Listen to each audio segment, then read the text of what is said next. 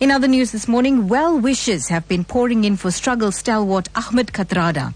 This after the Ahmed Kathrada Foundation said the anti-apartheid activist's recovery has been slower than hoped for.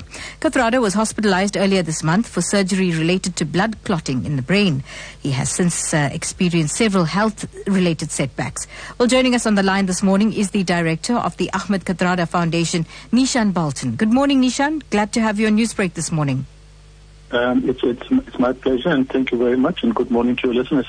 Now, Neeshan, can you tell us what is Ahmed Kathrada's current condition?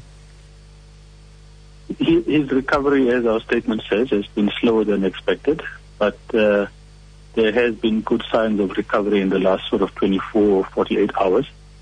The statement makes reference to post-operative conditions that arose, and that was primarily a touch of pneumonia that needed to be treated, and then a series of post or minor seizures, which we are told is normal after this kind of operation on the brain.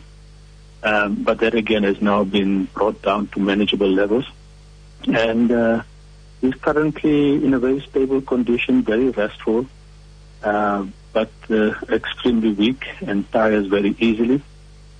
So he's being well looked after, and let's just, I think, pulling through a very tough moment at this point in time.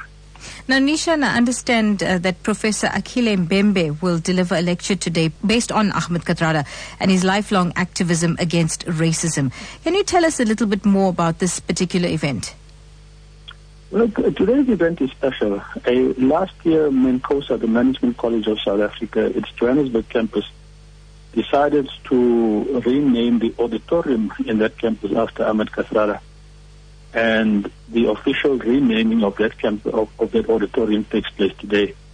Given that this is Anti-Racism Week, the foundation then asked Prof. Mbembe, who is also a board member of the foundation, but a renowned global academic, to talk about Kathrada's fight against racism. That it coincides with his being ill, it was not planned at all.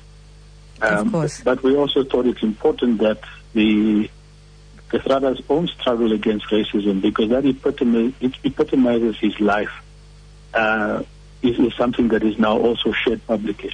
And I think that's the very basis for the Ahmed Kathrada Foundation.